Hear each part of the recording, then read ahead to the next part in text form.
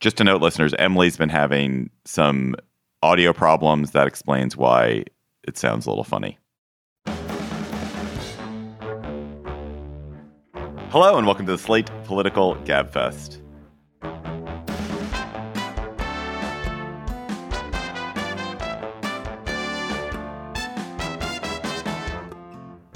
April 20th, 2023, the Was Fox Punished Enough edition. I'm David Plotz of CityCast in Washington, D.C. I'm joined, thankfully, he's back in the pink. You can see his skin glowing. His eyes are twinkling. John Dickerson of CBS Primetime, mostly recovered from COVID. John, we were worried about you. Glad to have you back. I had to listen to you all while I was in my strange rooting around the house all by myself period. You got me through a period, and I'm so glad to be back.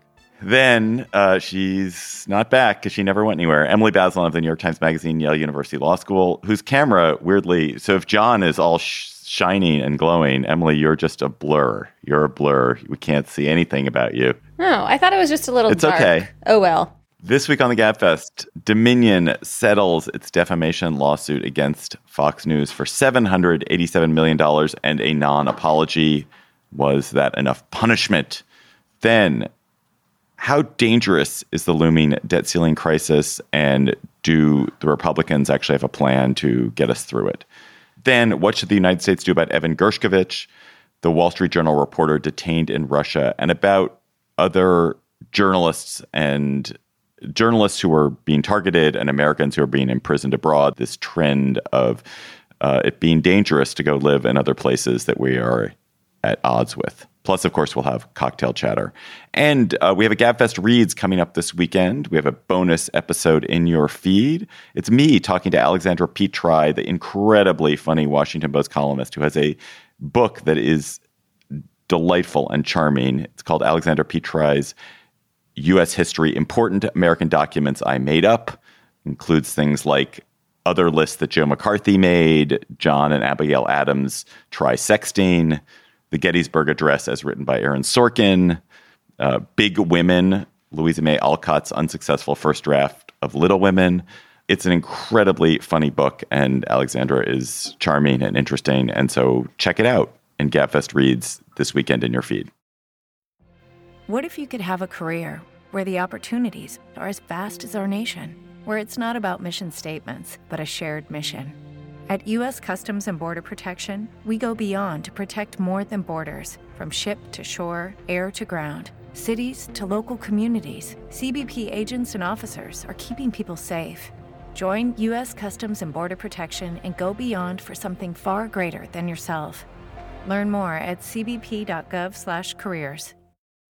Dominion Systems and Fox agreed to settle Dominion's $1.6 billion lawsuit against Fox, a lawsuit that alleged that Fox knowingly and with actual malice spread lies about Dominion after the 2020 election, about Dominion's voting technology. In discovery, in the buildup to the trial that was going to start this week, Dominion had successfully proved to the judge that Fox and the contributors it had invited on, like Rudy Giuliani and Sidney Powell, were telling lies about Dominion, that Fox was aware, more or less, that these were lies. And the discovery also revealed that Fox continued to put these lies out, knowing that they were lies, because they were pandering to a conservative audience that they were afraid of losing to other right-wing media. So Dominion had originally sought $1.6 billion in damages, but settled for $787 million. There's no apology. Fox said in a statement, "We acknowledge the court's rulings finding certain claims about Dominion to be false." That is the best we're going to get, Emily Bazelon. Why did Dominion settle now on the verge of trial with so many facts in their favor and really only get money out of it? Well, they got a lot of money. They're owned by a private equity firm. So, in the end, that's the capitalism prevailed in terms of their settling. The other thing is it takes forever to get a judgment like this. If you go to trial, then you have appeals. It would have taken years to actually receive the money. And this is the sort of safe thing to do. And they are getting an enormous sum of money, right? So I feel like another question I have is how this ever got so close to a trial. Why Fox let all this very damning information out rather than settling months ago, which would have allowed this, embarrassing trail of facts to have remained secret. And I feel like we learned a lot about how Fox operates, how cynical they were about giving viewers what they wanted, even though they had lots of evidence that these were false claims. Well, I think they wanted to make sure that they took a stand for freedom of the press and the impartial, reasoned observation of facts for their audience. John, come back. At the beginning, John, I was with you. You know what's on my mind at this morning, which doesn't engage with your question, Emily, which we should make sure we don't lose sight of, but is I think when I was thinking through why would Fox want to settle, it's not because it's embarrassing, because they have totally thrown aside most, if not all, of the practices of traditional journalism. They'd done that for a long time. A trial would have aired all of these instances in which their hosts said bad and mean things about Donald Trump and his people on air, and that would have been an airing of all of that stuff, which is a direct threat to their audience. At the moment now, the settlement is just a tax they have to pay for the production of their goods, but they can go back into the production of goods that they have been making, which is to say goods that satisfy their audience, not goods that they evaluate based on the reason is what's happening in the world. Because what the documents showed us is the extremely powerful pull of the audience and the need for the network on the news side and the opinion side to give the audience what it wants because they were fearful of competition. I think that's a really good point, John, about having them have to testify in trial. It's been damning. The stuff that came out on Discovery is damning about Fox and about how it behaved and about the rank hypocrisy and the incredible ways that it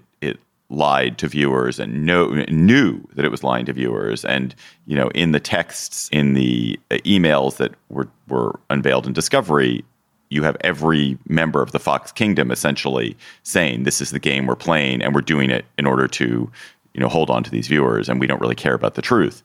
But it's different to have that in a bunch of legal filings than it is to see people say these things to a camera directly in ways that will be memorialized, and to have to put yourself on record for that. And I think they rightly probably perceive that would be damaging in a way that just the paper admissions they'd made were not. Do you guys think this case is satisfying for America? Does it lessen partisanship? Does it increase the quotient of truth in the world? Does it make journalism safer? Does it make Fox more likely to be an honorable player in the media space than it has been in any way? I think it says don't get caught. I think it says, be careful of what you text. Don't leave an email trail. But I don't think there's any indication from what was seen behind the scenes, and even the way that the Fox statement, which you read, David, engages in exactly the slippery kind of behavior that is essentially alleged here, and the way in which Fox covered the trial. Now, let's not go overboard. Any mainstream news organization that gets nailed like this, they wouldn't, go on and on about it with a special report on their network either. So I don't want to be insane here. But all of the incentives to keep feeding the audience what the audience wants to hear are all still in place at Fox. And so that's going to just continue on. Better hygiene for internal communication about a dissonance between what's put on the air and what's said privately is about probably the best. Exactly. Don't send emails, don't text. The Economist made a point this week. It said, actually, the proof of what the Fox trial shows is that Fox is not feeding their audience, but is, in fact, whipsawed around by it. And that what these documents show is how captive they are to the audience and how they couldn't stray from giving the audience what it wanted. But I think that is a further place down the timeline than is actually true in the role that Fox has played in the American story, which is that Fox was created and conditioned their audience to listen to no other authority other than Fox or voices from a certain segment of America. And in fact, the fact that the audience went on and still believes, if you look at polling, that the previous election was stolen, is a kind of perfection of the Fox model, which was don't listen to any other source, and don't listen to any source that is tainted by any of the various things that it might be tainted from, being in the mainstream, being part of the deep state, or any of those things. And that's the model that retains and stays. And what makes that dangerous, I think, is that Fox, among other things, sells an incredibly apocalyptic narrative of America. And that apocalyptic narrative kind of feeds on itself. And that relationship with the audience is still there. And that is an ongoing challenge to American life that is, still with us. And just to bring in the issue of lies, right? I mean, the only reason that these lies could be redressed in court is that they had a particular company or, person that they were going after, right? So we see in this record that Fox is lying over and over again about Dominion. Maybe we'll see in the Smartmatic case, another voting company, a similar pattern with Smartmatic. Usually, however, the lies are diffuse. They're about the election. There is no clear defendant who can sue. And so that same pattern of lying isn't actionable in the American legal system, probably shouldn't be, right? Because we want to make a lot of room for false speech. That's the First Amendment. The way that we have the First Amendment in the United States, we think it's really important to have broad speech protections. People can say almost anything they want that is not defamatory, in the interest of allowing us to play with ideas, to debate, to make mistakes, to try to get to the truth, as sometimes mistakes matter for getting to the truth, or at least are part of that process. And all of that is laced into Fox's business model. And we've seen evidence of it in this case, but it's absolutely going to continue based on that business model. And this is probably a tax that's well worth paying. Actually, Emily, you mentioned the Smartmatic. Do you want to just quickly mention and go into some of these other legal problems that Fox has, as well as Dominion still has legal claims out against various entities, including Mike Lindell of MyPillow?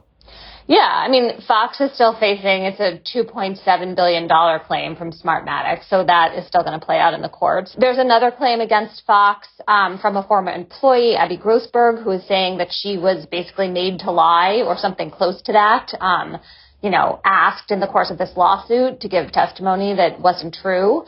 And so Fox is going to be dealing with these election-related claims about the kind of big lie about Trump questioning the election for a long time. And Dominion is going to keep suing OAN and Newsmax. So we haven't by any means seen the last of this. Before we go, Emily or John, why do you think there wasn't in the negotiated settlement some more compelled apology from Fox? And do you guys think it matters? Do you guys think it's important? I mean, money is very, very soothing. I find that money is extremely soothing. And in the civil system, the civil legal system that we have, money is the reward. In general, that's how you are. If you win a civil case, what you generally get is specific performance, or you get money. Those are the main ways we tag a victory in a civil case. But should Dominion have pushed harder for Fox to be abject? Should Tucker Carlson have had to come on wearing black and saying something abject to America? I'm interested in Emily's take on what the lawyers, is it fiduciary duty or what the lawyer's duty is? Because it seems like the interest of the company at the end of the day is to get as much money as possible out of Fox, that it's nice to do something for the public good and you want to protect the reputation of the company. But the reputation of the company is protected by the huge payout. The health of the American system is not really your client's business. And so if it seems what was the case, which is that, public statement and money were tied, if you can get more money and forget about the public statement, then it seems like your duty as a lawyer is probably to get the more money. Yeah, I think that tracks. I'm not sure how much it mattered. I guess it would have been clearer. I guess if you are a Fox viewer and Fox has to apologize, maybe you have to rethink a little bit. But it just seems like people's views of this are so polarized and entrenched. I'm not sure how much of a difference it makes. And if you look at the giant price tag on the settlement, I mean, it's one of the largest settlements in the history of defamation cases. That seems like it should stand for a lot on its own. Slate Plus members, you get a bonus segment on the Gabfest and on other Slate podcasts. You get no ads in Slate podcasts for your membership. And you get whole bonus episodes of certain podcasts. Our bonus segment today is going to be about Dianne Feinstein, the senior senator from California. Should she be pressured to resign from the Senate? Go to slate.com/Gabfest Plus to become a member. This episode of the Gabfest is sponsored by SAP. First, the bad news. SAP Business AI won't help you generate cubist versions of your family's holiday photos, but it will help you understand which supplier is best to help you roll out your plant-based packaging in Southeast Asia, and identify the training your junior project manager needs to rise up the ranks, and automate repetitive tasks while you focus on big innovations so you can be ready for the next opportunity. Revolutionary technology, real-world results. That's SAP Business AI. If you want to understand what is happening in the United States right now, you really need to understand what's happening with the courts, the law, and the Supreme Court. The battle between democracy and whatever this cage match is that we're witnessing, it's going to be won and lost at the ballot box, but it's also going to be won and lost in the courtrooms. I'm Dahlia Lithwick. I host Slate's legal podcast Amicus, and we are doubling our output, bringing you weekly episodes from here on in, because how else can we keep an eye on the many trials of Donald Trump, the conservative legal movement's assaults on our rights, the Supreme Court's latest slate of environmental gutting, gun safety eviscerating cases on the docket. So follow Amicus wherever you get your podcasts. New episodes dropping every Saturday morning. So here's the first of two segments about hostage taking. Depending on how tax payments come in, it could be as soon as early June that the U.S. may be forced to default on its loan obligations. Certainly no later than September if things change. We are at the stage, of course, because we've run up against the statutory debt limit, the amount the country is allowed to borrow, and the House of Representatives under Republican control has said it will not raise the debt ceiling with a clean vote. Historically, there's often been a case where the House and Senate simply just raise the debt ceiling because they understand they've incurred the obligations in the appropriations process. They have said the government is going to spend this amount of money on this, and that's going to cause this much debt, and so we better raise the debt ceiling. But this Republican-controlled House is not interested in a clean vote, and so we're in a game of chicken, an incredibly dangerous game of chicken with a full faith of credit and credit of the United States strapped in the back seat. Kevin McCarthy and his House Republicans are trying to do what, John, as far as you can tell? They seem to have like the outlines of a schema, of a drawing, of a sketch, of a plan. They haven't passed a bill. Like they haven't actually passed a bill saying, here's what we're going to do. They're sort of like, here's some things we would do, even though this deadline is looming literally 6-8 weeks away. It touches on so many different things. First of all, to add into your kind of stakes raising point, it's not only the full faith and credit of the U.S. government that's at risk and that would come when there is a default. It's that as we get closer, there are possible economic effects that will have real costs. I mean, in the last time there was a serious approach to this debt limit crisis during the Obama years, the figuring was that it cost U.S. taxpayers about $1 billion in interest payments during that brinksmanship.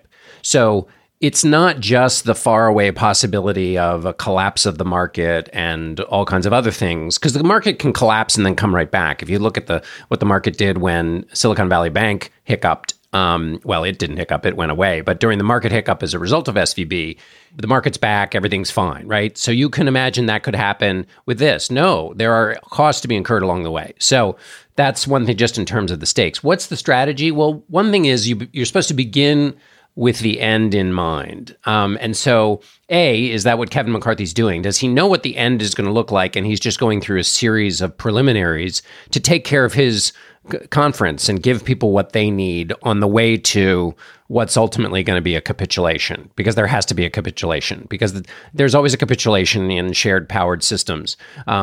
And so does he have a strategy towards getting towards an end, or is he making it up as he goes along? And I'm not sure what the answer to that is. The big problem for Kevin McCarthy as the House leader is that he's got a very narrow margin, and he's got different portions. Some people within the Republican ranks talk about it, the different factions in the Republican conference as the five families, a reference to The Godfather, and that they are that fractious. McCarthy's got to do a very hard thing, which is get everybody to agree, and he's trying to get a vote by next week on this package that he's got, which is really not a piece of legislation. It's a negotiating tool that says essentially we'll raise the debt ceiling in exchange for these cuts. The problem is that as he goes through the preliminaries to try to feed his different constituencies to keep them together in a unified negotiating position against President Biden, who said he doesn't want to negotiate at all on this question of the debt limit, is he able to do that? And in so doing, does he possibly raise the expectations of any of those individual groups that will come back to bite him in the end when he has to cut a deal? Will any of those groups, having been told along the way, hey, we can get this, will say, wait a minute, you didn't get it, and I'm not going to vote for your final thing? Republicans who don't vote for him in the end give power to the Democrats, because the only way the House Speaker can get an agreement is with the votes of Democrats. And once that happens, you lose all your leverage. I think one of the premises of the debt ceiling situation is that ultimately Biden and the Democrats who control the Senate will negotiate specifics around the budget and around particular changes in the budget in this debt ceiling crisis, because it happened in 2011 when President Obama faced something similar. He went and negotiated with the Republicans and agreed to some policy changes that he probably wouldn't have agreed to in a regular budgeting process as a form of compromise and to get out of the debt ceiling hostage taking. But there is this sense that I hear among Democrats that no, we're not going to negotiate this ever again. That was a mistake. We cannot allow this to be a second bite at the apple for Republicans who were not able to get what they wanted in the regular budgeting process. They can't be allowed to punish us in this way. Do you think that willfulness, that adamancy can hold if the markets start to tumble, if there is a crisis? I mean, that seems like the $1 million question. And I understand the idea that this should not be the way that the budget gets decided, that this is a way of sort of, like holding up the whole country and exercising more power than the Republicans actually have in terms of what the voters gave them. But I just don't see how Biden and the Democrats make zero concessions as the political heat starts to increase when we start to see consequences like that. John, what do you think? Well, I think one just little additional piece of history is that Obama in 2013 dug his heels in and said, no, we're not going to do any of this foolishness, and was successful. And that set in the idea that basically you don't negotiate ever. I think the end game probably looks like something that allows Biden to save face and say, I didn't negotiate, but that has a kind of side agreement. So the debt ceiling gets lifted. In a perfect world, it gets lifted past the next presidential election. Or I guess in a super perfect world, it gets eliminated altogether because this is foolishness. But it gets lifted, and then the Republicans get something. But this is a fight at the moment, I think, that Biden thinks that he wants to have, and he's not crazy about it for a couple of reasons. One, Kevin McCarthy has not yet shown himself to be a master of the American political scene and his own conference. His road to the speakership was bumpy. And it's very hard when you've got such a thin margin and a group of members in your conference who will blow it all up, because that helps them with their own personal ascent into power in their party. But also what's different here than even during the Obama administration, and certainly different than when Ross Perot ran for president and got a lot farther than people would have thought on basically a ticket of balancing the budget, is the public interest in balancing the budget has highly diminished. Donald Trump, who is the likely nominee and leader of the party, is basically a big spending Republican who makes the austerity and budget cutting that used to be the central part of the party, makes it a laugh line, makes it a joke, is running against Ron DeSantis because Ron DeSantis suggested that something needed to be done about Social Security and Medicare. That used to be the kind of thing you said in a Republican speech like, I love Ronald Reagan. I mean, it was just a kind of default position. The pressure in the world and in Republican politics to cut the budget or to balance the budget for its own sake ain't what it used to be. Now, it is a useful tool to beat up Joe Biden. That's fine. But there are a lot of those tools running around.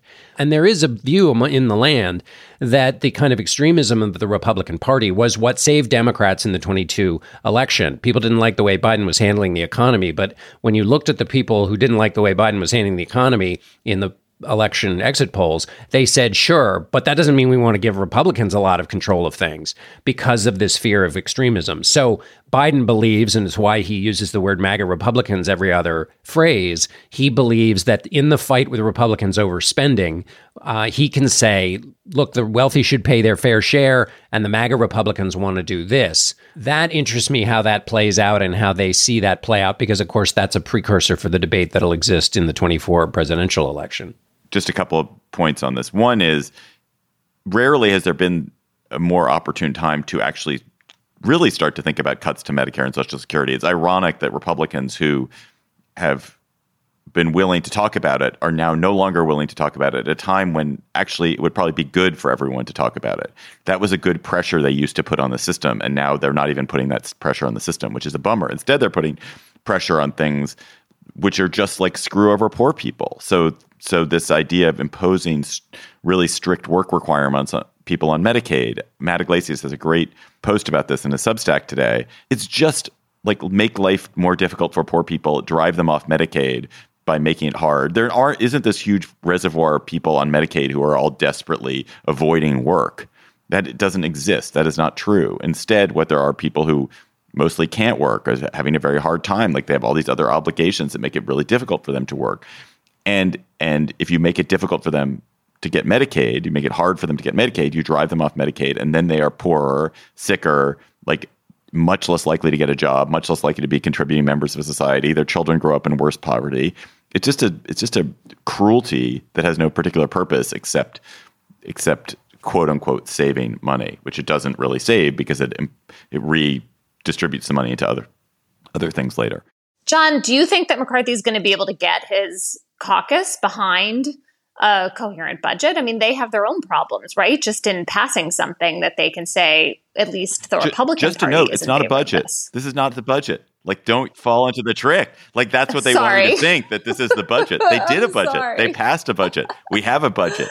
This is them, like, let's renegotiate the deal, very Trumpishly. Okay, what are we supposed to call this? Well, this is the debt ceiling bill.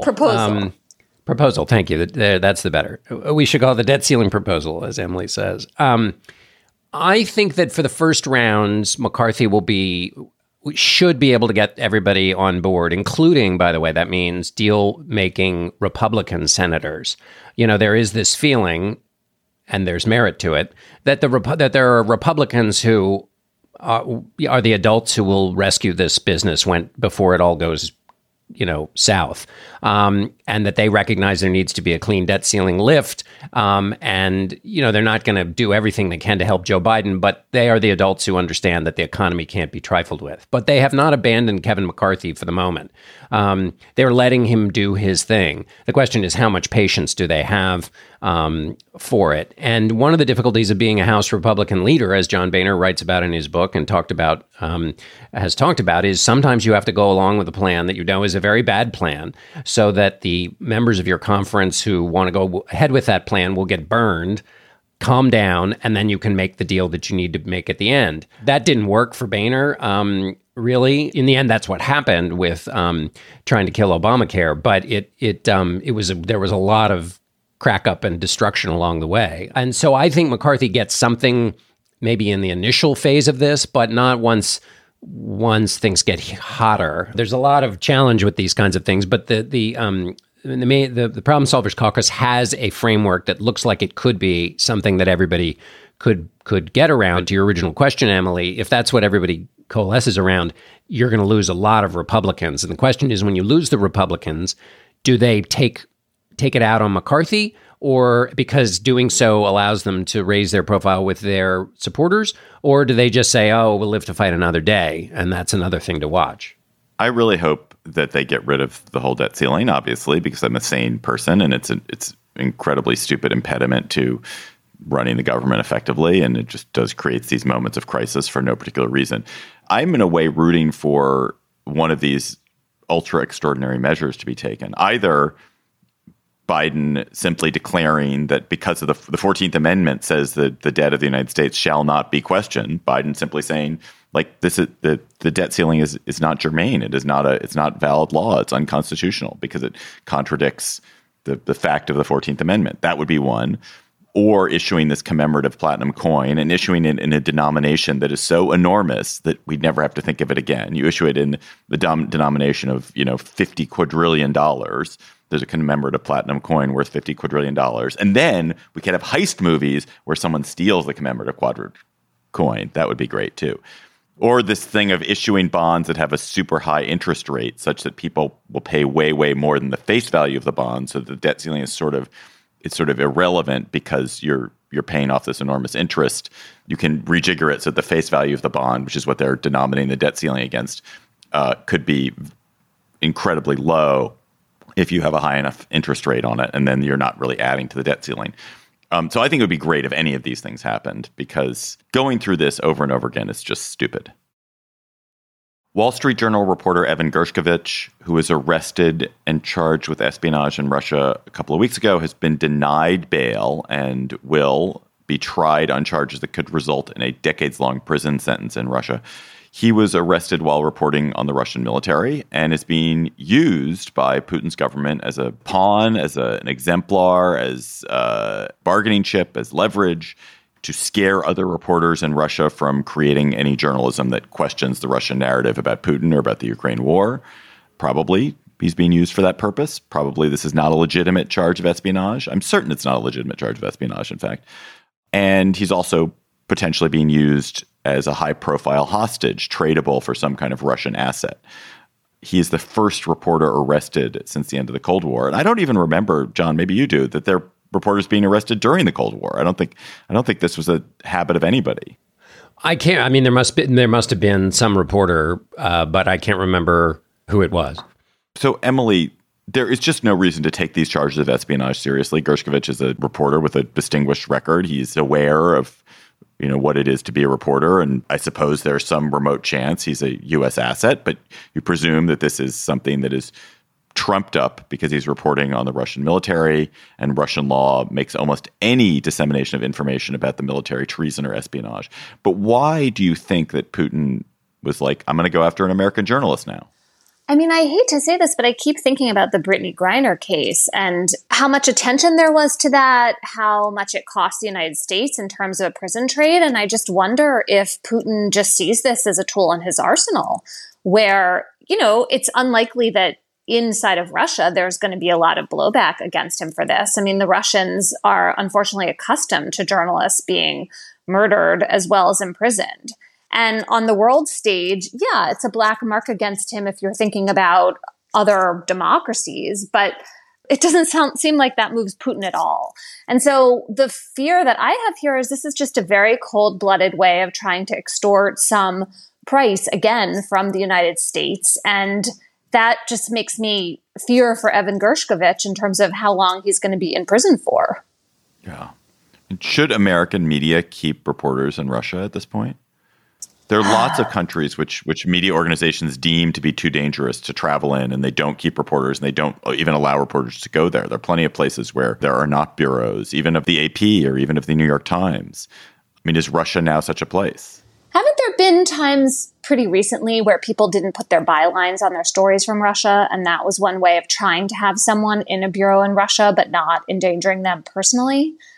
I mean, I guess my fear is that at this point, given this jailing of these what appear to be certainly trumped up charges, how do you do anything that isn't just like the most banal kind of reporting, right? I mean, anything to do with the government, anything where you're asking penetrating questions seems like you could be next. And so, I mean, it's just a really hard trade-off for media organizations and also for individual journalists. I mean, Gershkovich was obviously very brave to be doing the work he was doing, and he talked about it. He seemed conscious of the risks he was taking. But this is obviously an incredibly steep price to be paying. How should the U.S. respond to this, John, or to something like the Jason Rezaian detention in Iran? Right, or the Paul Whelan 5-year detention. Sure. I mean, what is it that the U.S. should do? I mean, some people are like, oh, we should take pawns of our own, engage in hostage diplomacy of our own, take Russian nationals who are living in the U.S. and find some reason to charge them with something. And Mike Pence is suggesting kicking Russian diplomats out of the country. I mean, I think there's a ladder of escalation, but I think, it's the same kind of balance the U.S. is trying to hold and maintain in supplying weaponry to Ukraine, is that if you really go and have a big retaliatory act, then Putin has a very high pain threshold. He's going to seize more and more. And then, what are you willing to do in the end? And so, the U.S. probably has to do what it's doing, which is the slow accumulation. But in the end, basically pay the ransom in a way that's not so public that it creates an appetite to do this more, although, of course, it will in some sense. But I don't think the U.S., with all of its stretched commitments, is in a position to engage in the same kind of behavior. And that's the point, is it's asymmetric. Can you guys think of any part of the world that's moving towards more freedom, more respect for the free flow of information, more respect for journalism? I mean, the Baltic states did that. The Baltic states and some of the ex-Soviet states did that for much of the past 20 years. But anywhere else, everywhere I look, what I see is that there is a demonization of journalism and journalists, the enemy of the people language that Trump likes so much. And it is not coincidence that the autocratic and anti-democratic leaders who are gaining power don't like journalists. They don't like the way journalism functions, because journalism is a potent check on that kind of power. And so they demonize them. And they've been really effective at it. They've been really good. China and Russia have effectively choked off independent media. And it turns out that social media and the internet are not actually an effective substitute in any sense for the work of journalism. Because governments have gained effective control of those too, or if they filled the internet with so much so many lies, so much chaff, so much kind of bogus information that people can't figure out what is true even if they wanted to. And so I feel like we're in an information war, and the people who want to crush journalism and crush the kind of valuable accountability work that journalism does are winning, and they're winning big time. And this is just another skirmish in it. Emily, why am I wrong? No, I mean, I'm thinking about Mexico as you're talking, because AMLO, the president of Mexico, he totally does this. And Mexico is the place where the most journalists have been killed recently, which I found that really surprising and alarming. I mean, obviously, it's because I don't know enough about Mexican politics, but Mexico is our neighbor. It's not some, behind the Iron Curtain country. And yet this tactic, which other Latin American figures like Bolsonaro in Brazil have also adopted, I fear that you're right, that there's a way in which journalists right now don't have a whole lot of defenders. And we've kind of lost track of the role that we need them to play, because it's so easy to just, journalists make lots of mistakes. There are lots of ways in which the media in many countries, including ours, is so imperfect and flawed. But if that's all you see, then I think that you do lose sight of what happens in a society where you don't have trusted sources of information. I mean, that is how Putin remains in power, because nobody really knows what's true in Russia or what source to trust.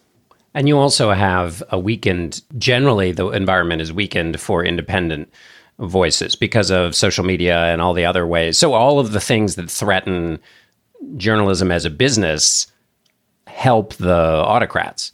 So that contributes as well. Although the one bright spot is that, and I'm looking just at the Freedom House report on the, which every year there's a report that Freedom House does, which marks the improvement of democracies in the world. And the most recent report, which came out recently, showed that there was a decline for the 17th consecutive year in global freedom, which, obviously freedom of the press is a part of those.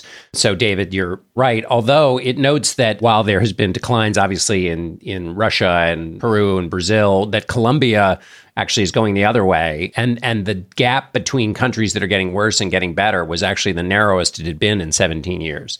So there is a tiny bit of light. Now, that's not just about freedom of the press, but it is about autocracies versus democracies. Before we leave this, I just want to go back to Russia for a second, because one of the things that I think is so depressing about our relationship with Russia these days is that I think we all hope for Russia to be different in a post-Putin era. But for Russia to be different in a post-Putin era, Russia has to have a civil society.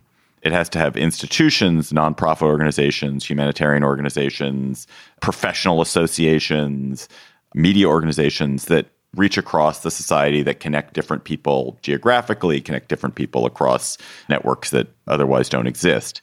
And Putin, in the way that a lot of authoritarians and totalitarians has done a tremendous job destroying civil society in Russia. And one of the things that we are unable to do during the Cold War, we were very effective at creating underground civil society within the Soviet Union. Like, there were these dissident networks that we helped fuel. There were ways of communication that we helped abet. And it's just very hard for us to do it because it is so dangerous for anybody in Russia to be associated with the West right now. And anybody who kind of does any work that's aligned with any kind of Western organization has put themselves at mortal peril. And it's really depressing to think that not only is Putin very successfully kind of thuggishly ruling this country in the moment, but he's making the conditions of changing it harder and harder by having so successfully eliminated civil society. And that depresses me. One thing I would just add, as I talked to Jeremy Burke this week, who is a friend of Evan's, and I've now talked to the family members, also Paul Whelan's family, and there is this network now of people whose family members are being held in other countries, and a kind of, they share tips right away about how to keep their loved ones in the light, because of course, not only that's what puts pressure on the Russians to the extent that global pressure can be put on them. Also, it does filter through to Evan. I mean, he was able at least to write a letter to his mother and make a joke about how her cooking had prepared him for eating in the Russian prison. But that kind of trying to keep that, flame alive in the galing wind of everybody's attention being so split and bifurcated, and because keeping, Evan in everybody's face helps his cause. And you really feel that acutely when you talk to them. And I would also recommend a Wall Street Journal piece about the prison that Ershkovich is in, I don't know how you pronounce it, but Lefortovo prison, a notorious prison in Moscow, and the description in the Journal piece, which is quite extensive, of how they psychologically handle prisoners, essentially isolating them, but not in a single cell all the time. You walk through the prison, but you never see another prisoner. And it's quite a chilling piece of what Evan is going through. Let's go to cocktail chatter. When you are having a reviving drink, Emily Bazelon, what will you be chattering about? Like a lot of people, I'm sure, I'm so distressed this week by these shootings in Missouri and then in New York of people who are doing entirely innocent things. Also Texas. Two cheerleaders got into a car that wasn't the car that was picking them up, and the person in the car shot them. Yeah, this is so confounding, right? You have this teenager, Ralph Yarl, go up to the wrong house. He didn't go inside. Then you have a young woman in New York, Kaylin Gillis, who drove into the wrong driveway, and people are taking out their guns and shooting in these kinds of situations. It just seems like there is a pattern right now where the notion that there's some kind of serious danger from people you don't know has really gotten into a lot of people's heads. And it seems connected to all this idea of the stand your ground laws, or what used to be called the castle doctrine, where you don't have to retreat. You have some greater right if you feel threatened. But what seems to have gotten just sort of lost is that you have to have a reasonable fear.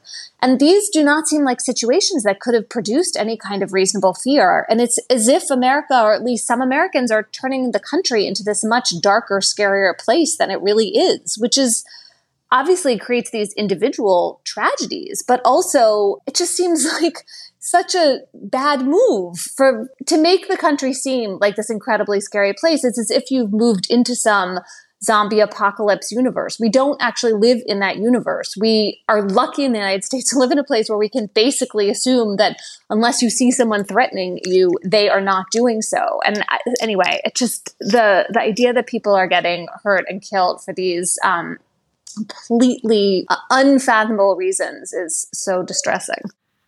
John, what is your chatter? My chatter comes from the New York Times, which had published a picture of the map of Mars, which I thought was, sort of interesting. It didn't overwhelm me, but as I was reading about it, I learned about Percival Lowell, who created his own map of Mars. Percival Lowell, there's an observatory in Arizona that bears his name, and in 1894, he spent 15 years or so sketching what he thought was he did his own hand-drawn map of Mars. But the more interesting thing is that he also did this with Venus. But what was discovered in, I think, the 70s was essentially that a bunch of eye doctors looked at what he had drawn, and they realized that what he'd done to change his telescope, which was essentially narrow the aperture of the telescope in order to see Venus, that he, in fact, what he'd done is take a reading of his own eyeball. So the very carefully detailed map of Venus that he drew was actually a map of his own eyeball. And it seems to me that I'm not going to allow anybody to use this as an analogy for myopia, because it seems to me to be the perfect metaphor for when you narrow your focus, you end up only seeing yourself. Oh, man. That's a great chatter. My chatter is about something I heard this morning on my company's podcast, CityCast DC. So I live in DC, and I've been obsessed with rats recently. And CityCast DC on Thursday morning has an episode about the rats of DC, and it includes this amazing interview at the end. You got to listen to the end with a guy whose name now escapes me, but he's been hired by restaurants in Adams Morgan to bring his dog to walk the alleys of Adams Morgan and a bustling neighborhood of DC with lots of restaurants, and set his dog loose on the rats of Adams Morgan. And apparently there are these rat-killing dogs, which are incredibly great at killing rats and better than poison. And he makes the argument that people say, oh, it's so inhumane, but his view is like, we're poisoning these rats, and the poison is like eating them from the inside for 5 days, whereas my terrier grabs a rat and it shakes it to death in 10 seconds. And so I was just so, rats are disgusting. Cities are disgusting because of rats. Rats are gross. But if you want to hear about a kind of interesting encounter between rats and dogs and humans, listen to the CityCast DC episode about it. Listeners, you have also sent us your chatters. Please keep them coming. Please email them to us at gabfest@slate.com, something that you are interested in. You're talking about at your cocktail parties, if you have cocktail parties. And our chatter this week comes from Nancy Hall. Hello, Gabfesters. My name is Nancy Hall, and I'm recording this in Chicago, Illinois. And my chatter for this week is a series of articles published in the Chicago Tribune that describe the serious delays in the Cook County criminal court system and their handling of murder cases in particular. Apparently, Cook County takes longer to adjudicate these murder cases than any other comparable city, including New York and Los Angeles. These delays started before the pandemic and continue to worsen. Advocates aim for murder cases to take no more than a year to complete. Cook County's goal is a little more than 2 years, but now it's taking more than 4 years to complete most murder cases, and in some cases, it's taking up to 10 years. As you can imagine, the consequences of this are far-reaching, including the cost to the taxpayers and the lack of justice offered to defendants and victims' families. It really becomes a story of prolonged despair. The details outlined in these articles are depressing, but maybe not shocking. The overall takeaway is the disregard for the rights of defendants and victims' families, most of whom are Black. In addition to this being important content, it's great to see this type of local journalism happening in my city.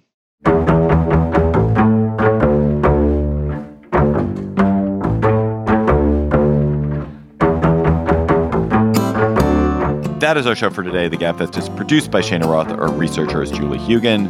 Our theme music is by They Might Be Giants. Ben Richmond is Senior Director for Podcast Operations, and Alicia Montgomery is VP of Audio for Slate.